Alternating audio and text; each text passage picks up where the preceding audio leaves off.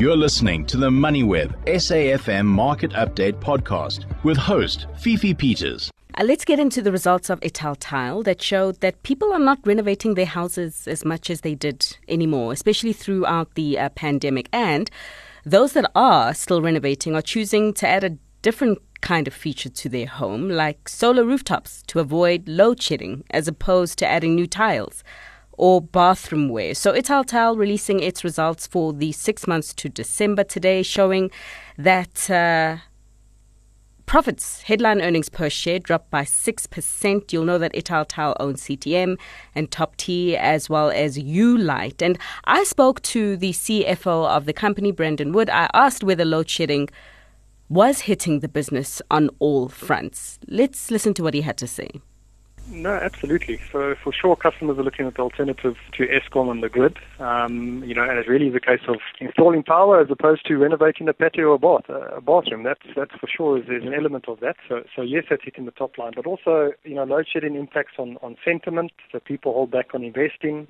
Our stores are very often in destination locations. So when the power's out and it's gridlock traffic around our stores, that also discourages people from traveling and coming to our stores. So absolutely, top line, it does have an impact on us in various ways. Mm-hmm. Because the slowdown in renovations activity that we saw in the pandemic, we have been seeing it for some time. But I'm wondering whether you are seeing a end in sight to the decline in renovations activity, or do you reckon that does hinge on how long load shedding stays around for? Look, I think load shedding has a part to play. But I think it's more a case of other market dynamics that are more important, just really the extent of disposable income that's available. For sure, the market is not shrinking if we look at the amount of tiles that are coming into the country from an import perspective and the like. So I think the overall market is holding steady for now.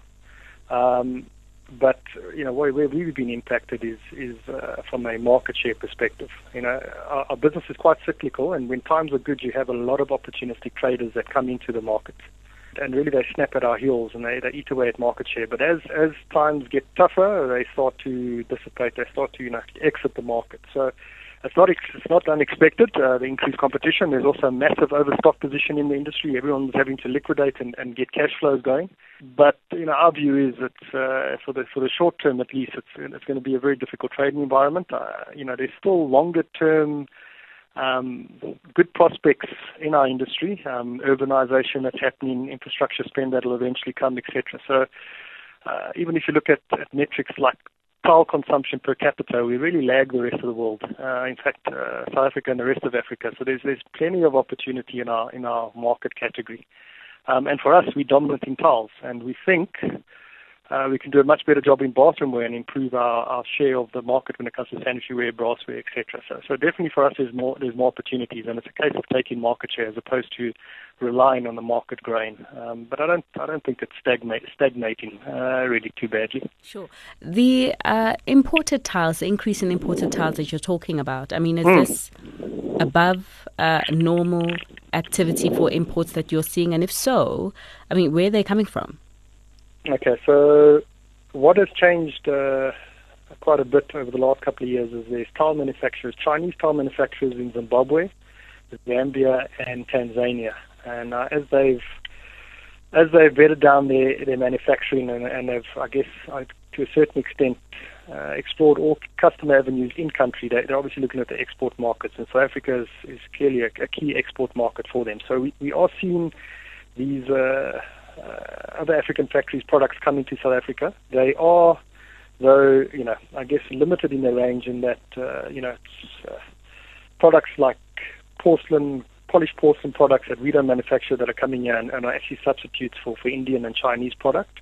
And then some of the cheaper, smaller format ceramic tiles. So it's not a full offering, but definitely the tiles are coming into the country, and it was always to be expected. Then with the shipping costs coming down out of the East, India and China, and with those markets themselves looking for customer base with demand globally coming off, their tiles are starting to find their ways back into South Africa. There's quite a few wholesalers that import out of India and China and now out of Africa that have got an established presence now in Durban, and as well as in Joburg and some places like Polokwane. Mm-hmm. Is this fair competition, or is this something that your industry is looking for protection for from the government?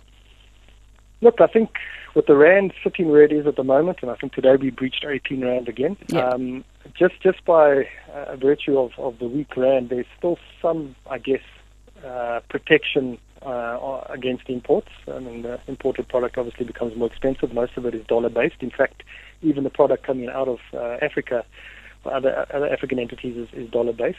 So we have a bit of a rand hedge in place there. But, we haven't really, approached the relevant departments to look for protection. There's 70-odd million square meters of tiles that are consumed in South Africa every year, and Ceramic Industries, our subsidiary, supplies nearly 40 million of that. So it's very dominant, and I think we can rely on our own abilities to compete effectively without those protections. There is already some duties on imported Chinese product, but nothing to really make a significant impact. Mm-hmm. Brendan, the group managed to increase its turnover in the period, albeit by 3%, but it is growth. So I'd like to understand the consumers that continue to come and shop throughout your entire stores. How are those consumers showing up? I mean, are these consumers showing up with a whole lot of cash and in a position to buy the stuff from you cash, or are you seeing consumers tilt more towards credit? If you can just describe the buying patterns there.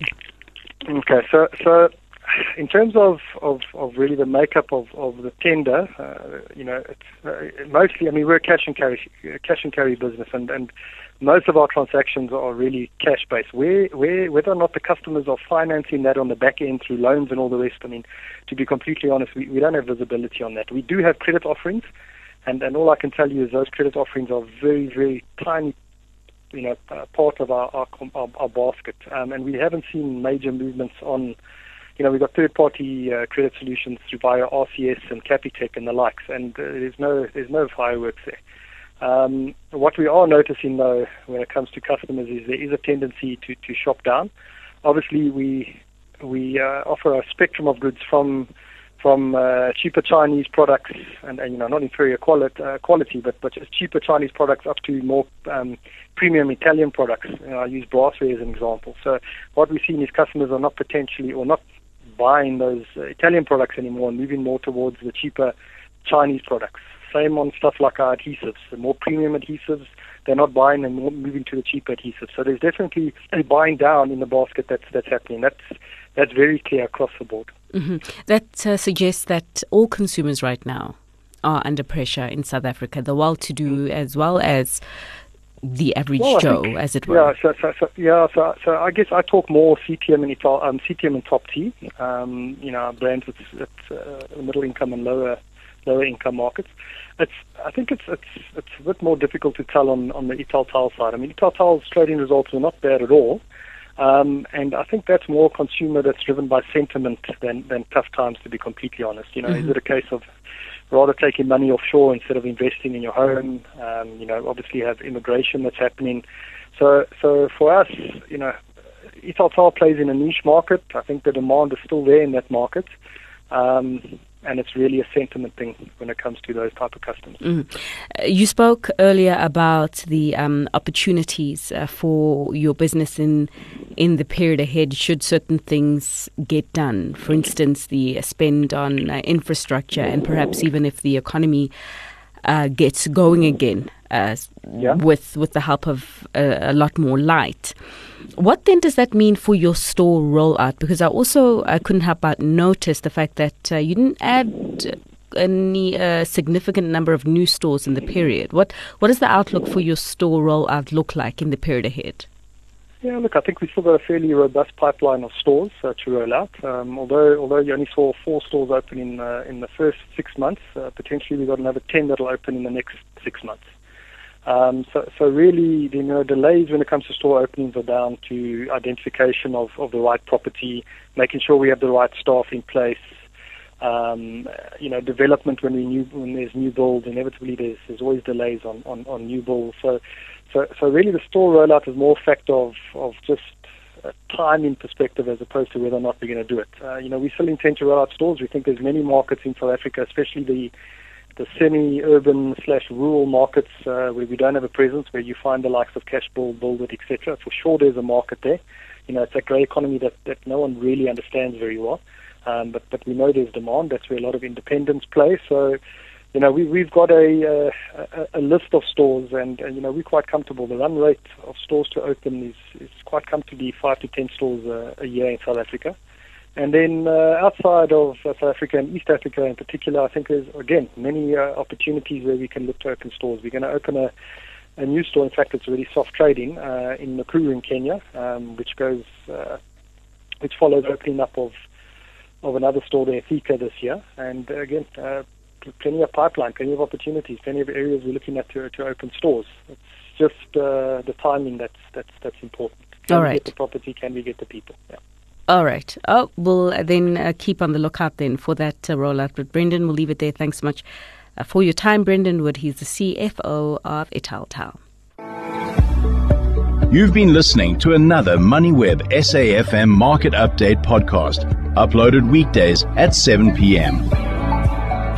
For more MoneyWeb podcasts, go to moneyweb.co.za or the app and follow MoneyWeb News for daily updates.